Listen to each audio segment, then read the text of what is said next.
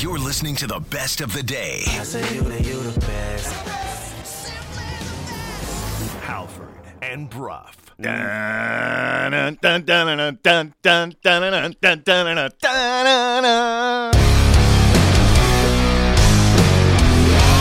You're listening to Halford and Brough.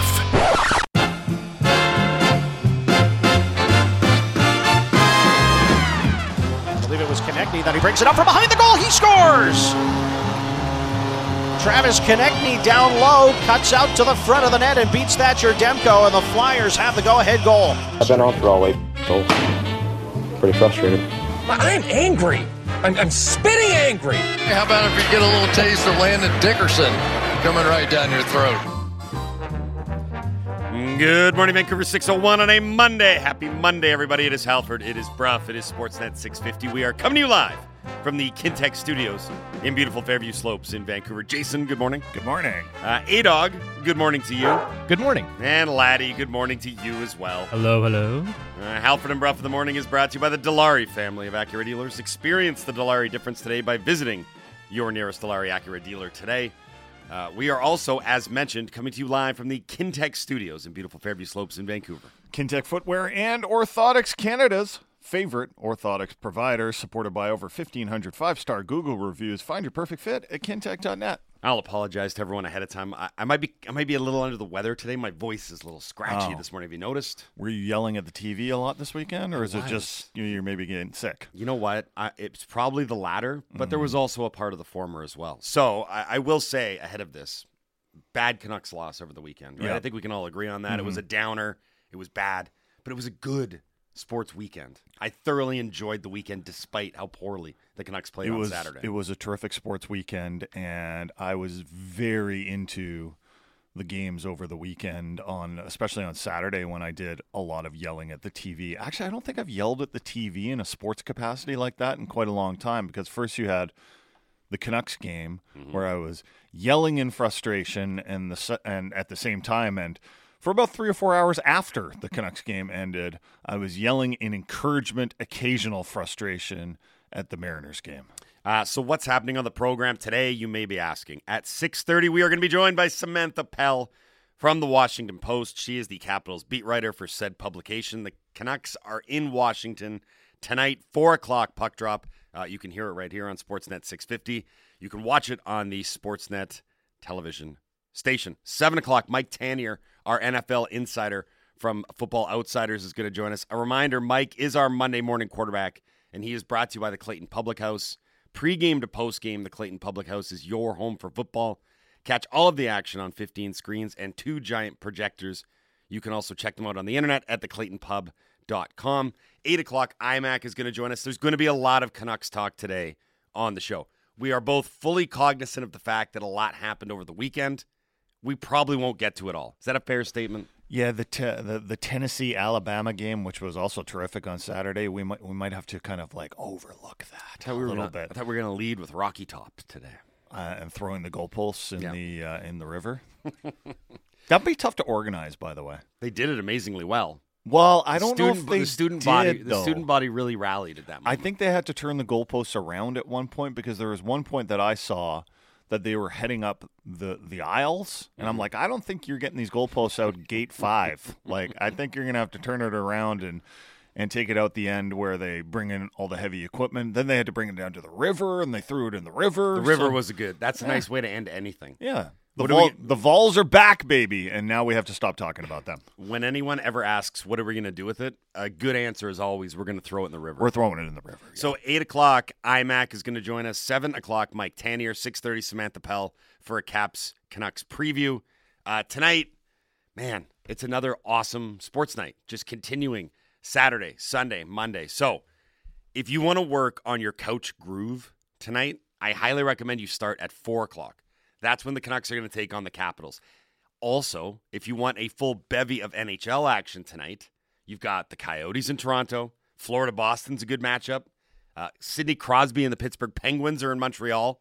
The defending Stanley Cup champion, Colorado Avalanche, they're in Minnesota. And you've got Seattle hosting Carolina. That's not all. Monday Night Football, if you so choose. It might not be a great game because the Denver Broncos are involved, but Chargers-Broncos, classic rivalry. And if that's not enough, Jason. What are you talking about? Like, the Broncos games are must-see TV right now.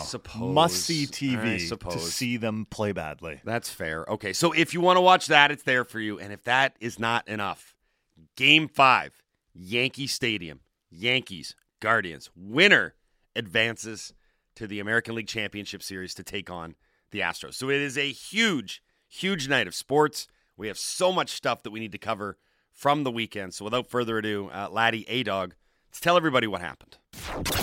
Hey, did you guys see the game last night? No. Oh, what happened? I missed all the action because I was... We know how busy your life can be. What happened? Missed it? You missed that? What happened? Canucks lose. Canucks lose. For the second consecutive game to start the season, the Canucks jumped out to a multi-goal lead on the road.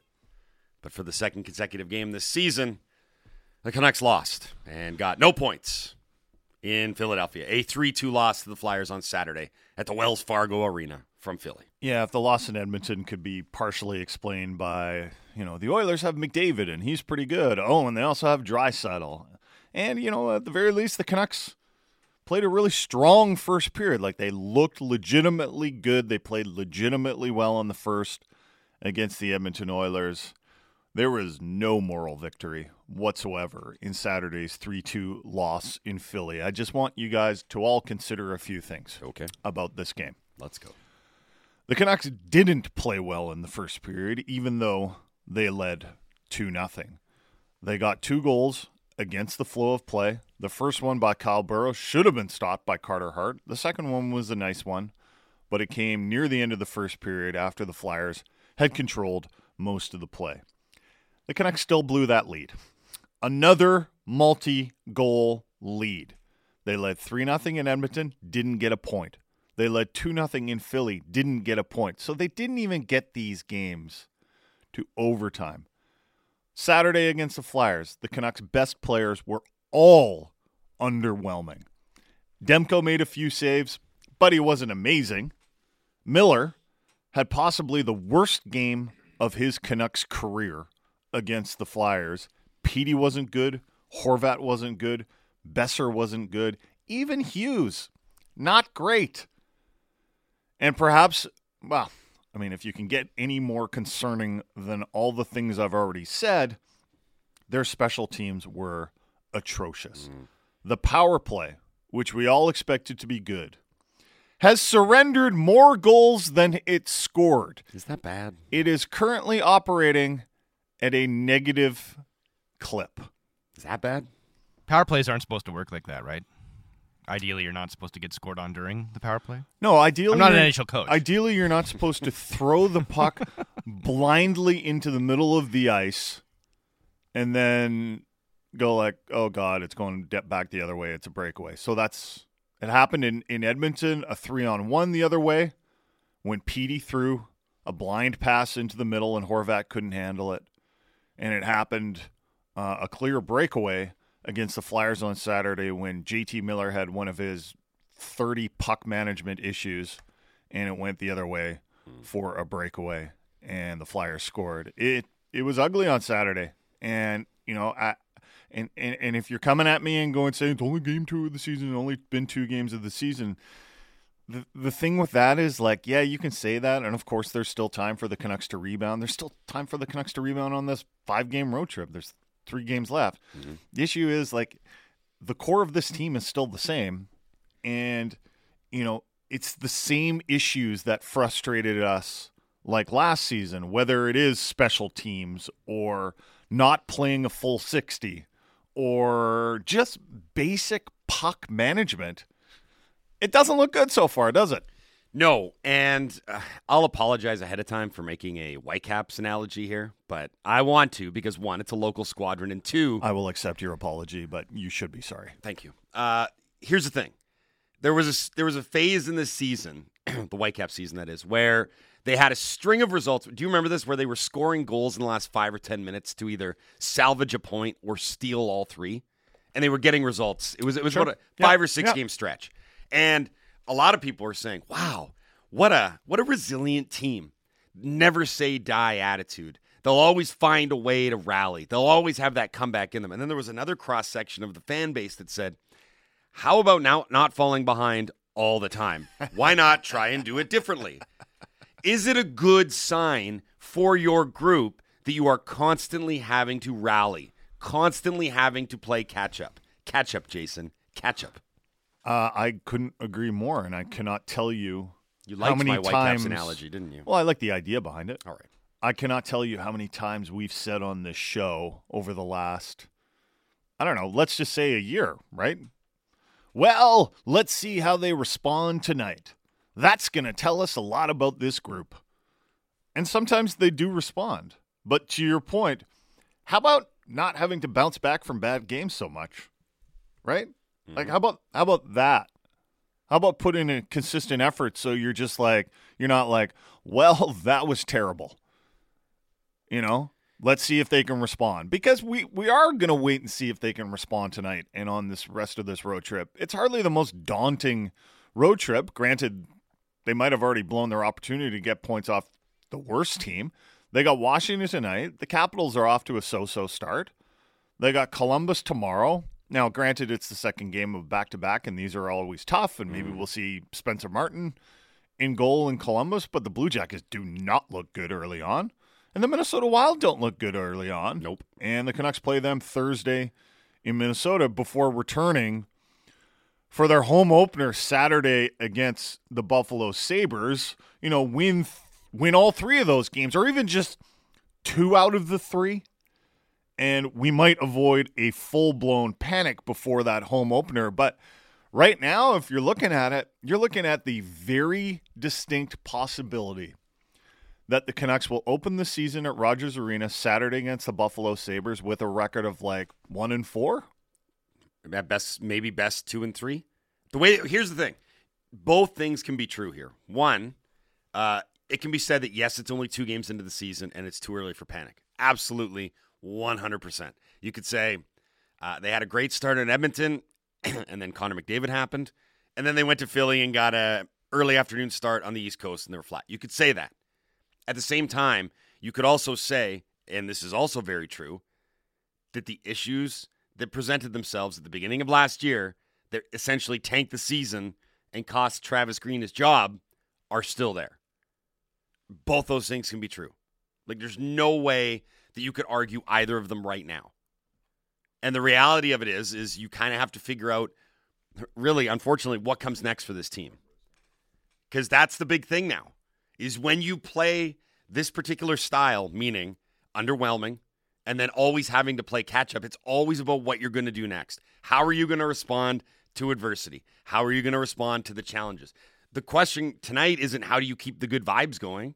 It's not how do you manage to manufacture a third straight win.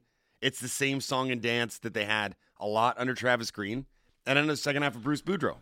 So I guess you can credit JT Miller for honesty in his post-game remarks. You can't credit him for playing well. You can't credit him for turning around his defensive game, something that he's been trying to do. Said he wants to focus more on playing well in his own end, and he's been on the ice for all 8 Canuck goals. Not all of them were his fault, but a few of them were. I mean, his puck handling mistake on the Flyers game-winning goal where the puck just came to him. It was bouncing a little bit in front of the net, and he flubbed it, and the Flyers got it and scored an easy goal, and that was the winning goal. That, to me, was almost like, am I seeing Elias Pettersson from last season? Ooh, yeah. Do you know what I mean? Yeah, it was kind of like, I was just about to say the same thing. Is your confidence that low now that you can't even pick up the puck? JT Miller said afterwards, we played this clip in the intro. I've been on the ice for all 8 goals. I'm not going to criticize the rest of the team when I can't even lead by example. His head coach was told by a reporter that JT says he's not playing very well. This is what Bruce Boudreau had to say. I don't know how many goals, but he's been on for about 7 or 8 goals right now against. So, but I know he's a great player. I know he's going to get better. He's having a little bit of a rough time right now. That he is. And at practice yesterday, And by the way, I thought it was even telling that the Canucks were practicing yesterday. That could have been a day off. They got 3 games in 4 nights coming up. But I think the way they've played in their first 2 games and the fact that they do need to make changes probably to the lines and the pairings, and also, hey, work on that power play that's supposed to be so good. There were new lines. Miller, off the top line. Horvat is now with Pearson and Besser. And Petey is with Kuzmenko and Lazar.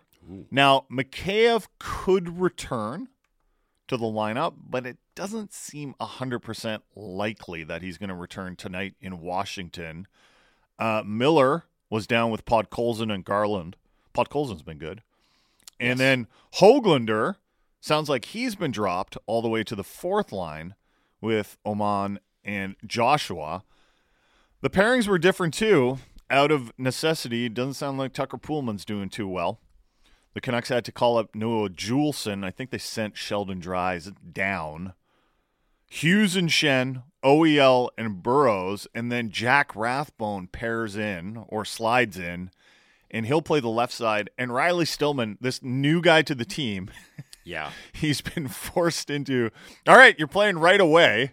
Barely had any practices. Oh, and now you're going to play your offside with Jack Rathbone. So good luck with that. If you had told me at any part during the preseason that by game 3 of the season we would have a Riley Stillman, Jack Rathbone pairing on defense, I would have said, well, something's gone egregiously wrong. Yeah, you'd have been like, oh, Riley Stillman's on the Canucks now? That's interesting. Also, when did they get Riley Stillman? No, but that's – so, again, there's another baked-in excuse as to why the start has gone poorly. Is that this defense, which I believe the best phrasing I saw for it would be mediocre if healthy, is not healthy. So what do you think management is thinking right now watching these first 2 games? I think that they are very, very concerned about a here we go again scenario. Yeah, I think that they are probably on. I don't know if you can be extremely upset after 2 games if you're in a management position, because I think you would be reactive. You have to have more patience than that. What about 5 games? No, that's for what we do. If the Canucks go 0-5 to start the season, do you think they do something drastic? No. Well, I will say this. I'd be surprised if there's a Bo Horvat contract extension coming in this week, okay, right? Maybe that. There's no way they could commit to doing that. It would look strange. But right now, just you know, listen, I had multiple friends text me and ask me, you have multiple friends? This weekend. Multiple acquaintances. Multiple people that I know. Let's not call them friends. How did you get this number? They were like, is JT Miller still tradable? Like, can they trade him? And they're talking about when does the no trade clause kick in for his, or there's no movement clause, and do you think they still could trade him? Like, the fan base.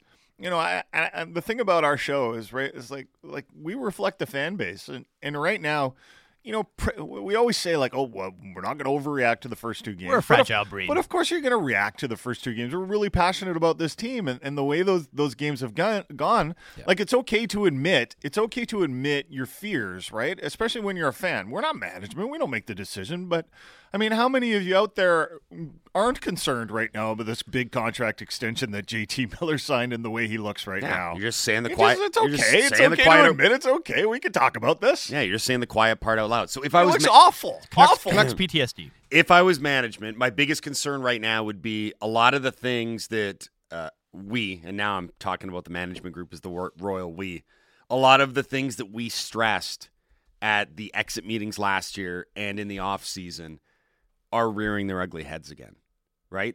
I mean, they talked about an approach to play. When they talked about, remember, having better practice habits and being more professional. I wonder if that's what Sunday was a nod to. That instead of, hey boys, take the day off. I think they must have been in DC at that point. They probably flew over Saturday. I feel like take the day. Go. They probably flew after Philly on Saturday. You're in DC. Go find a bar, watch football. Go enjoy the day off. I got a feeling that might be a management call to, hey, get back on the ice and practice. Mm-hmm. You're professionals. You're 0-2. You have no business hanging out and having a chill day to watch football all day on Sunday. Flip side of the coin, do you think management's Connor Bedard is a Canucks fan. Oh, they're too far in right now. Stop, Andy. They're too in. Stop. They're too in. I'm surprised at all the criticism that Jason King is getting right now. Come on, guys. Like, it's on the players, the power play. Jason King ran the power play last season and looked good at the end of the year. Yeah. We really blaming Jason King for JT Miller throwing the puck into the middle of the ice, or Elias Pettersson throwing the puck into the middle of ice? I'm pretty sure Jason King's, that's not on the whiteboard, are like, okay, guys, here's what we're gonna do. We're gonna manage the puck really badly.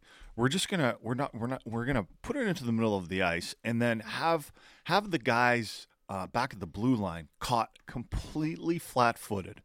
It's a bit of a weird plan, I admit. And if one of you could fall down, like, that would really help the plan too. It's true. Let's put it on the players here, guys. They haven't been sharp. And Bruce Boudreau was talking about, like, our best players haven't been our best players. You know, on Saturday, like, none of them played well. No. Like, Pettersson's line at 5-on-5 has been good. It's been fine. Right? That's grasping at straws if you're looking for positives.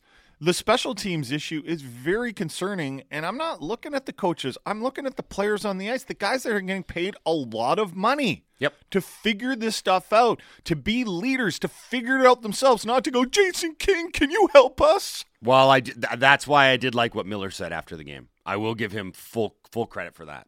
Not that he really had anything else to say. I don't think it would have been fair if he turned around and he's like, Demko's got to give us a save. Accountability's nice. I don't think that was going to happen. Look at this guy over here. Yeah. You're right, PD didn't play well. Yeah, right? Like, but Horvat, how about some leadership, eh, buddy? This is one of the many times where radio doesn't do it justice, but if you watched the video of JT Miller post-game, like, he was seething. Yeah, he looked like he was about to... Seething, like, just ready to lose it. And the fact that he only swore once showed great restraint, because I'm sure he wanted to, like many people, swear multiple times and then take a broad, blunt object and smash it. Do you think the guy who normally has to sit next to JT in the dressing room was like, anyone want to trade? Oh, God. Does anyone want to sit over here? Let's look at it. That's a really great side of the dressing room. He's got his hand up. Does someone want to change seats? The cosmic ballet continues. Yeah.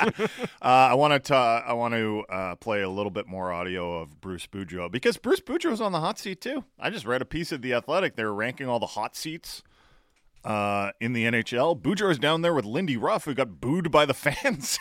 It's, in terms of, like, did Lindy Ruff, was that a joke, or did he really ask? Did he really mouth the words, are they booing me? I didn't see that. He did not say, are they booing? I saw a tweet on Twitter that somebody was like, apparently he mouthed to one of his assistants, like, it looked like, are they booing? It was something like that. He acknowledged the booing. Yeah, there's no audio of it or anything. And that's interesting that the tweet you saw was on Twitter. They're saying, well, it's got to be real. They're saying, you're on fire, Lindy. You're on fire. Yeah, there's a lot of boo-earns in here. Here's Bruce Boudreau on the special teams.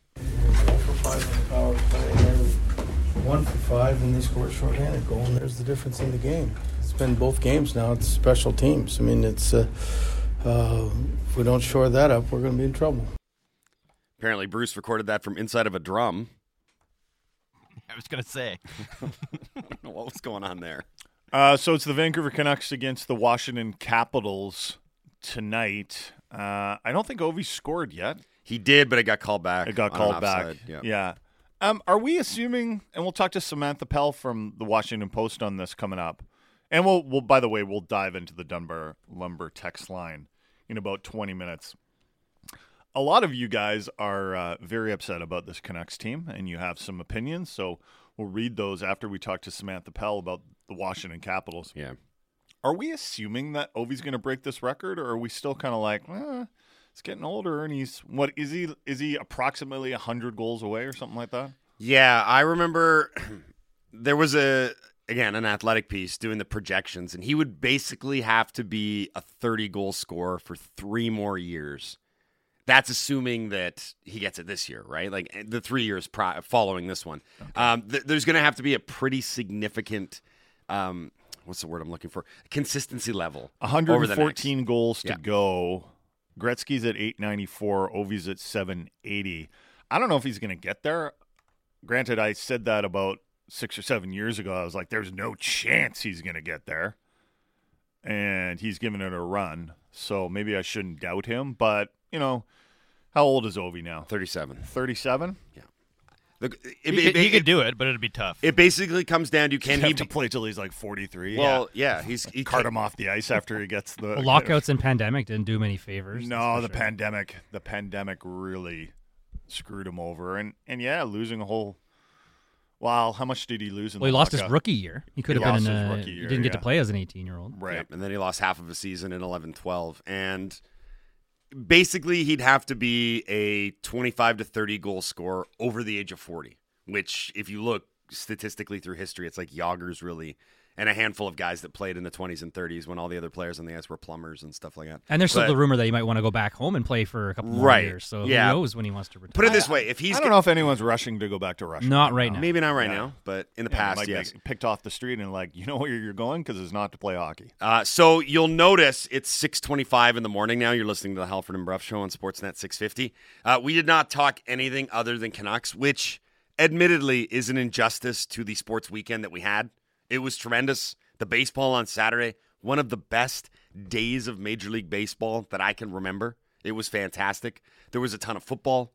You mentioned locally, great weekend for football. If you're not a Seahawks fan still, they're local. Seahawks won, Lions won, so there's a lot that we can get into. But, look, the Canucks have a game tonight against the Capitals. It is a bit of a pressure cooker right now. Our focus is going to be there on your home of the Canucks, Sportsnet 650. So we're going to talk to Samantha Pell from the Washington Post next. 7 o'clock hour, we will do some NFL with Mike Tanier, our NFL insider from Football Outsiders. And then 8 o'clock, we're going to talk to IMAX. So there will be a lot of Canucks talk. We will get to the baseball. We will get to the football, but we're going to be hockey heavy today. You're listening to the Halford and Bruff Show on Sportsnet 650. This is the best of Halford and Bruff. Download the full show through Apple, Google, Spotify, or wherever you get your podcasts. You're listening to the best of the day. I say you the best. Halford and Bruff. The 2-2 pitch. Swung on, and that's launched. High and deep, right center. Home run, Naylor! Oh, and is he fired up around the bases? Gary, what did you make of Naylor's celebration? Yeah. Whatever. It's cute. Yeah, I mean, so it seems like it did bother you a bit. I mean, I just was made aware of it. Like, I didn't see it in the moment, and it wouldn't have bothered me in the moment. And it just is kind of funny. 7:33 on a Monday. Happy Monday, everybody. Halford Bruff, Sportsnet 650. So that audio you heard there, that was Yankees pitcher Garrett Cole talking about what Josh Naylor did in yesterday's game. A Yankees win, by the way.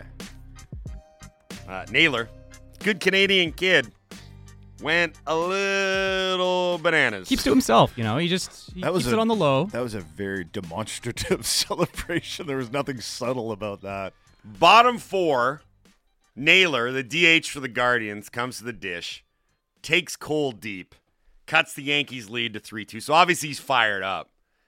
As he's rounding first, he starts doing the rock the baby.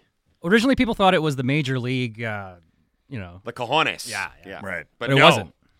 So he's done this before. And then mouthing the words to Garrett Cole as he comes around third base. That's my little effing son. Very demonstrative. They were losing at the time. They went on to lose. Does he mean that Garrett Cole's his son? Yes. Yes. Right. Yes. That he's his daddy. That's right. Right. You're putting it all together now. Okay. The baseball gods, they don't like this. Mm-hmm. I don't know what to tell you. Baseball gods exist. Weird things happen. The Ever the Padres won that series. That entire series changed when the goose landed on the field. That entire series changed. The Dodgers did not win a game after that goose landed on the field. I don't know. I can't explain it.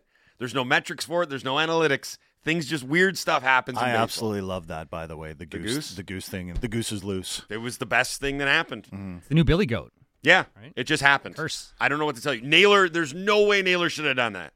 Not in the playoffs, not against the Yankees, not going back to Yankee Stadium for Game 5. I know I sound like an idiot. I don't even care.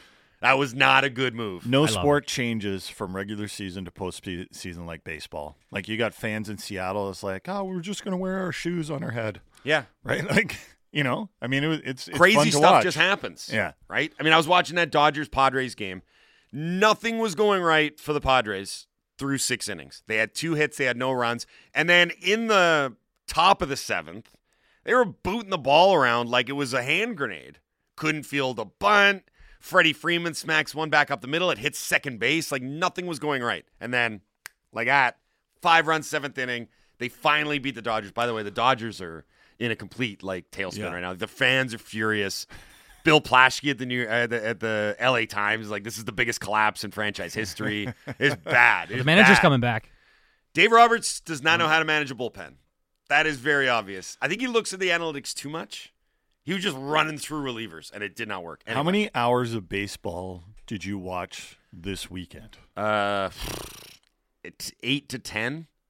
No, because the Mariners game was 7 by itself. I didn't watch a whole Mariners game. Oh, I was gone Saturday afternoon, so I was also juggling, trying to keep tabs on the Canucks game mobily. Right. And so, like, the Mariners game got pushed because I didn't really care. Like, it was nice that they had playoff baseball back in Seattle, but I knew they were done. I'm sorry. I knew they weren't going to beat the Astros. So instinctively, I just put it on the back burner. But then I got home, and I was like, woohoo, free baseball. Like, they gave us the entire second game, right? It was hilarious. Innings, yeah. On Saturday, I'm like, okay, I'm going to watch the Canucks game and the Mariners game at the same time. Then I'm going to go get some exercise, right? And then instead of that, I'm like... Well, dropped him on that and it looks like I'm on the couch for a 7th straight hour here. Yeah. I'm just going to order pizza. It was amazing, right? Yeah. And then they had to bump the Padres game, like, they bumped it by almost 40 minutes. They said it was a rain delay, but everyone's like, that's not a rain delay. You just don't want it to overlap with the Yankees game and the Mariners game.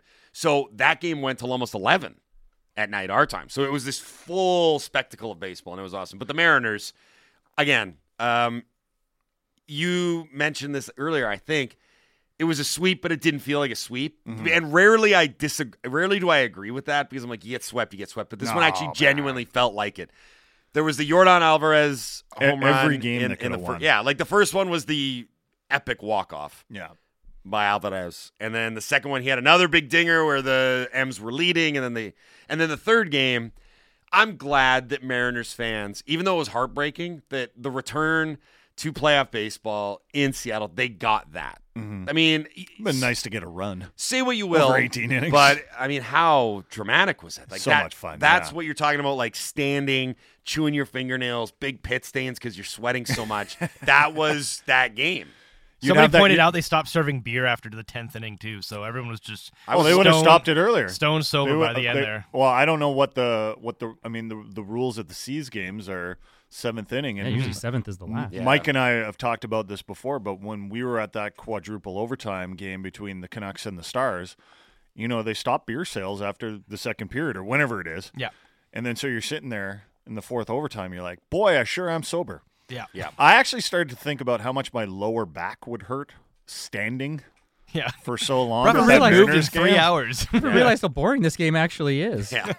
They should have started beer sales again at the 16th inning. Just to see what happens. Let's add some excitement to the fans here. It was the middle of the day. Like, it would have been fine. Yeah. The game started at 1. Yeah. Right? I mean, it went late, but so I don't want to get Laddie too angry here. I don't have a hardcore loyalty or allegiance to either the Blue Jays or the Mariners. I'll cheer for both of them, and if you think that's sacrilege, fine. I don't care. I do a lot of things that are wrong. Twitter sure seemed to disagree with you on that one.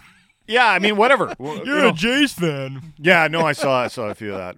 Whatever. Can't be both. I jump on bandwagons, and I make no apologies for it. And I jumped on the Mariners bandwagon, and I hope to jump on again next fall. And now I know some of the players' names, so I'm like well ahead of things. I hope they're not just a flash in the pan. I don't think they will be.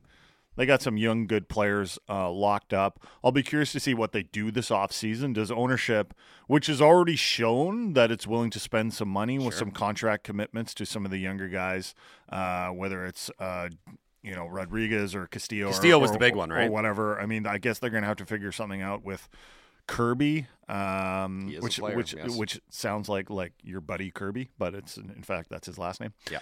I wonder if they're going to go out and maybe spend some money on. It's not like their offense was terrible, But I think it could probably be improved a little bit, given the fact, they didn't score a run in 18 innings. That was the tough. Astros. That's a small sample size. Julio made a nice catch, though. That was tough. Julio was great in the playoffs, actually. He was really – and, they I don't want have it enough to, bats right now. Yeah, I just don't want it to be a flash in the pan. Right. Right?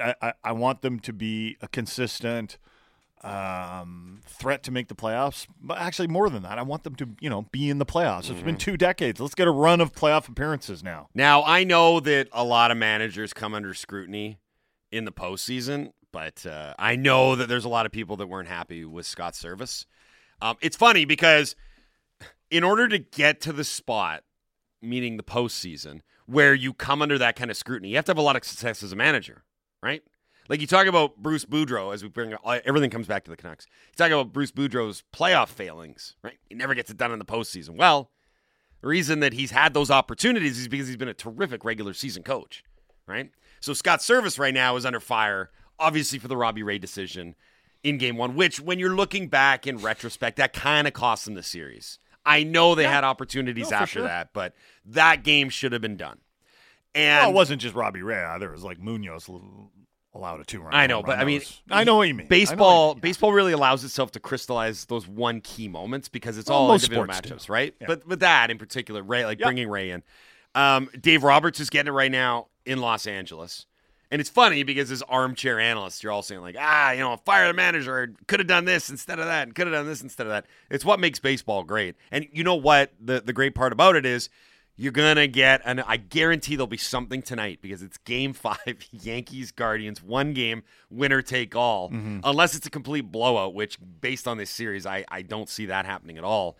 I love it when it comes down to those one singular moments that you just know is going to kind of define a game. I hope we get one tonight. The Vancouver Canucks are also in action tonight against the Washington Capitals, and there's word out of Washington that Kuznetsov may not be good to go for the Washington Capitals tonight. I think he missed practice yesterday. He's not skating this morning, so it sounds like he'll be a game-time decision. So obviously we never cheer for injuries here, but if Kuznetsov doesn't play, then you've got Kuznetsov missing down the middle. You've got Nicholas Backstrom missing down the middle. So I don't know what the Capitals' top 2 centers would be. Maybe Lars Eller and Dylan Strome. It would be Dylan Strome, Lars Eller, and moving up from the 4th to the 3rd line, Nick Dowd. Nick Dowd, everyone. I'll be curious to see what the Canucks roll out for their lines. Yep. We got a text in from Ella.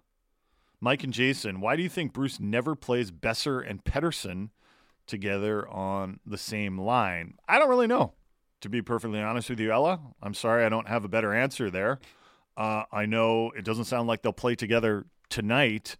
Horvat and Miller switch spots. Right. So Horvat is now between Besser and Pearson, and maybe that is going to be Bruce's matchup line, as much as you can have a matchup line on the road. Pettersson was skating with Kuzmenko and Lazar yesterday.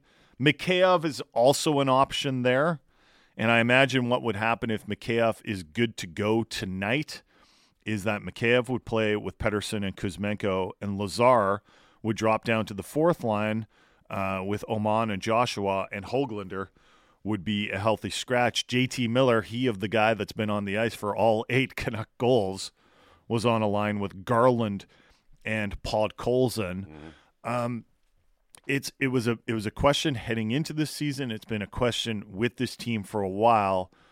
If the Canucks have a lead, who is their shutdown line? Who gets the most important defensive assignments? If you look at the 3 centers that the Canucks have, as much as you like those centers, and you're like, are those good players? Yeah, they're good players.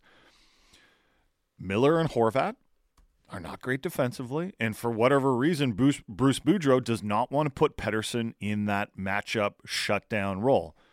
Bruce Boudreau seems to think that Pettersson is better in the so-called softer matchups. You let Horvat and Miller handle the tough assignments, and you let Pettersson hopefully get those opportunities against the weaker matchups. I wonder if Bruce is going to have to rethink that. Because Miller is not good defensively. Horvat is not good defensively. And being good at faceoffs does not mean you're good defensively. This is one of the issues that we talked about. There's two issues that we talked about a lot in terms of the player makeup of the rosters. Like we talked about the coaching, the management, but I'm talking about the roster here. One is obviously the defense. And that really is just like a lack of players, right? Like they need more players. They need better players. But up front, you talk about the lack of two-way ability. Right? How many smart two-way players do the Canucks have? And again, if you want to use the comparison of the team a decade ago, fine. Kessler won a Selke. Burrows was good defensively. Higgins was good defensively. Malhotra was good defensively. The Sedins were responsible defensively, right? They knew how to lock a game down. Yep. They had two lines that you could throw out there, and they could check, right? The Kessler line, the Malhotra line. And then you had good defensive pairs with Hamhuis and Bieksa being their shutdown pair. Do the Canucks have any of that right now? No. Like, they have talent. There's no doubt they have talent. Right, that's the identity. But is it the right mix of players? I don't know if it is. But it is the mix of players. I mean, for lack of a better explanation, it's what they're working with currently. There's, again, I respect the fact what you're saying about they don't have a true defensive shutdown forward group or maybe even an individual. At the same time, look, be dead honest, you didn't need one against Philly. You didn't need a matchup line. You didn't need a shutdown. Who are you shutting down? Joel Farabee? Honestly, if you get a 2-0 lead against Philly, you just go and play. You should be able to beat them. Be able to win that. I get McDavid and Draisaitl. You need a matchup and you're going to lose that matchup anyway, but you should have a guy that can at least make life difficult.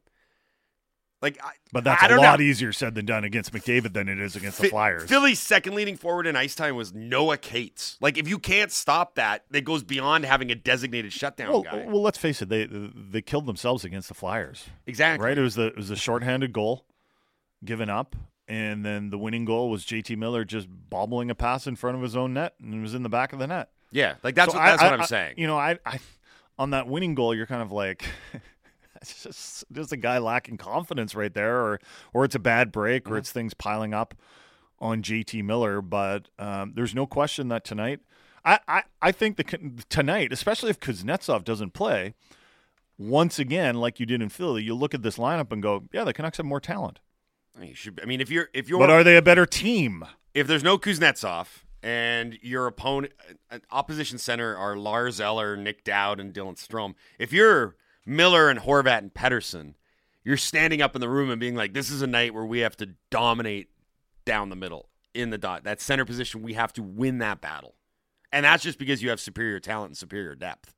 Again, Kuznetsov might play, might not, we don't know yet. But and I hate saying this because we were laughing at this earlier in the show.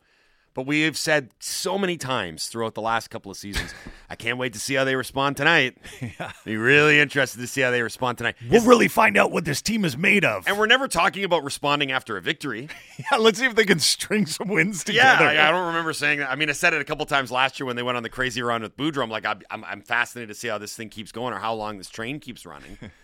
But you're constantly wondering how a team is going to bounce back from a subpar performance or a loss. And in the last two instances, 2 games where you should have had at least 1 point in each of them. I understand all the elements that went into the Edmonton game. McDavid and Draisaitl are inevitable. You got hosed on a missed high-sticking penalty, which was brutal and egregious. But if you remove all the narratives and if you take all the extraneous color away from it, you had a 3-0 lead in your first game of the year. You had a 2-0 lead in your second game of the year, and you have 2 losses and 0 points. It's not good enough. I know it's only 2 games into the season. They could win tonight, and they will be right back in the swing of things. But if they win tonight, one of the questions, and it's a legitimate one, is how much better would this road trip have been if you were able to get something out of Philly and Edmonton? Text in to the Dunbar Lumber text line. Here's one, unsigned. It's not on one line to shut down when you have the lead. It's a team's mentality and structure you switch to when you have the lead, but we don't have a team. We have a bunch of hockey players. That's a fair comment, man. I don't disagree with that. That's a fair comment. Yeah. Gary, the atheist, texts in. I think Gary doesn't believe in anything. No. I think Boudreau has to give up this idea of Petey, Horvat, and Miller down the middle and put Miller back on the wing. If the Canucks keep losing, then Boudreau's going to be open to any idea. Yep. I'm pretty sure he's got that card in his back pocket to play. Probably a little premature to do it after 2 games, but he's got it because he knows that it'll work. This team, let's be clear, this team is very far from desperation mode yet, where they're going to start pulling out all the stops. But I don't know about very far, because if they come home from this road trip with like 1 win. But what we saw, you're into desperation mode already. We were talking to Samantha Pell from the Washington Post earlier. By the way, you can download and hear her interview, Hour 1 podcast, Apple, Google, Spotify. Actually, no Google. Don't go to Google. Just Apple and Spotify. Google is still not working. That's right. I asked her right off the hop. It's like, hey, some similarities here. Washington started with consecutive losses to start the season. There was a little bit of angst and animosity. They came into that game against Montreal on Saturday, switched up the lines, played with a little more urgency, got the win. So you could see that from the Canucks. And we already saw a glimmer of it yesterday when they skated, that the lines do look different. So there's that as well. Did we read this one from Dalvier? There are no moral victories for the Canucks this year. Could have been if that different plan was undergone. But with the contract bets that have been made, you simply have to win. Well, Bruce Boudreau said it in training camp. He said, if we don't miss the playoffs this year, it'll be a disaster. I mean, come on. The messaging from this group is pretty obvious, right? When you're rolling around wearing shirts that say unfinished business, I mean, there's no moral victories in the unfinished business. You know what I mean? Like, this is a team that is all in on making the playoffs. The coaches said it. The players are wearing it. Like, this is about results. So again, I got plenty of time for everyone that's like, overreaction Monday, 2 losses. You guys are way too much. You know what's interesting? Nobody said that. Like, one person has texted in and said, you guys are overreacting. That's it. I think there is a uniform feeling among this fan base that, hey, you guys were the ones that kept on harping on the importance of our first 5-10 games. You guys were the ones who said, we're not going to bury ourselves this year. 2 games in, you've already started digging. Well, it's just a results-based business, and they're a results-based team now. They're not about, like everyone said, they're not about moral victories. They're not. I mean, you need to find a way to scratch and claw points, especially when you have such a recent example of pissing away points, and that was last season. It's right there. It's staring at you. You missed the playoffs by a handful of points because you threw away so many of them at the beginning of the season. So they know that, yeah, it could have gone better in Edmonton. Yeah, it could have gone better in Philly. But at the end of the day, I would say at the least there's 2 points there that got pissed away. I hate saying pissed away so many times, but that's what it was, right? You should have at least got out of Edmonton with 1 when you have a 3-0 lead, and you should have at least got 1 in Philly when they gifted you a 2-0 lead. Gunner from Kelowna texts in, is there improvement with the Canucks coming, or is there a possibility that this is just it? This is as good as they get. Well, they can be better than they were in Philly. They can be as good as they were in the first period against the Edmonton Oilers. It's just finding that consistently. See, I thought the first period against the Oilers was great. Yeah, I thought they played terrific. They were excellent. So there's your bar. Yeah. Right? And again, there were some underlying metrics that suggested that Edmonton was controlling a little bit more of play than the 3-0 lead would have suggested. But the Canucks were good at 5-on-5, and it was with a patchwork defense, and you saw explosive plays from Pettersson. You saw really good play from Kuzmenko. So you saw what the potential could be. That's kind of what makes this frustrating, to be honest, is that you know that there's a level there that they did not get to in Philly. But with all due respect to what the team did in the second half of last season, this team hasn't shown that they can be a good team. Like a Stanley Cup contender. They haven't shown that. They were very reliant on Thatcher Demko down the stretch last season. Very reliant. Yep. I mean, they haven't shown that they can be a consistently good team. And all the people that were saying, well, they played at a 105-point pace or whatever it was under Bruce Boudreau last season. Yeah, after they buried themselves, sure, and they got great goaltending. Mm-hmm. I can be a bit cynical. I can be a bit negative. But believe it or not, you can be too optimistic about a team. And this is a message for ownership and management as well.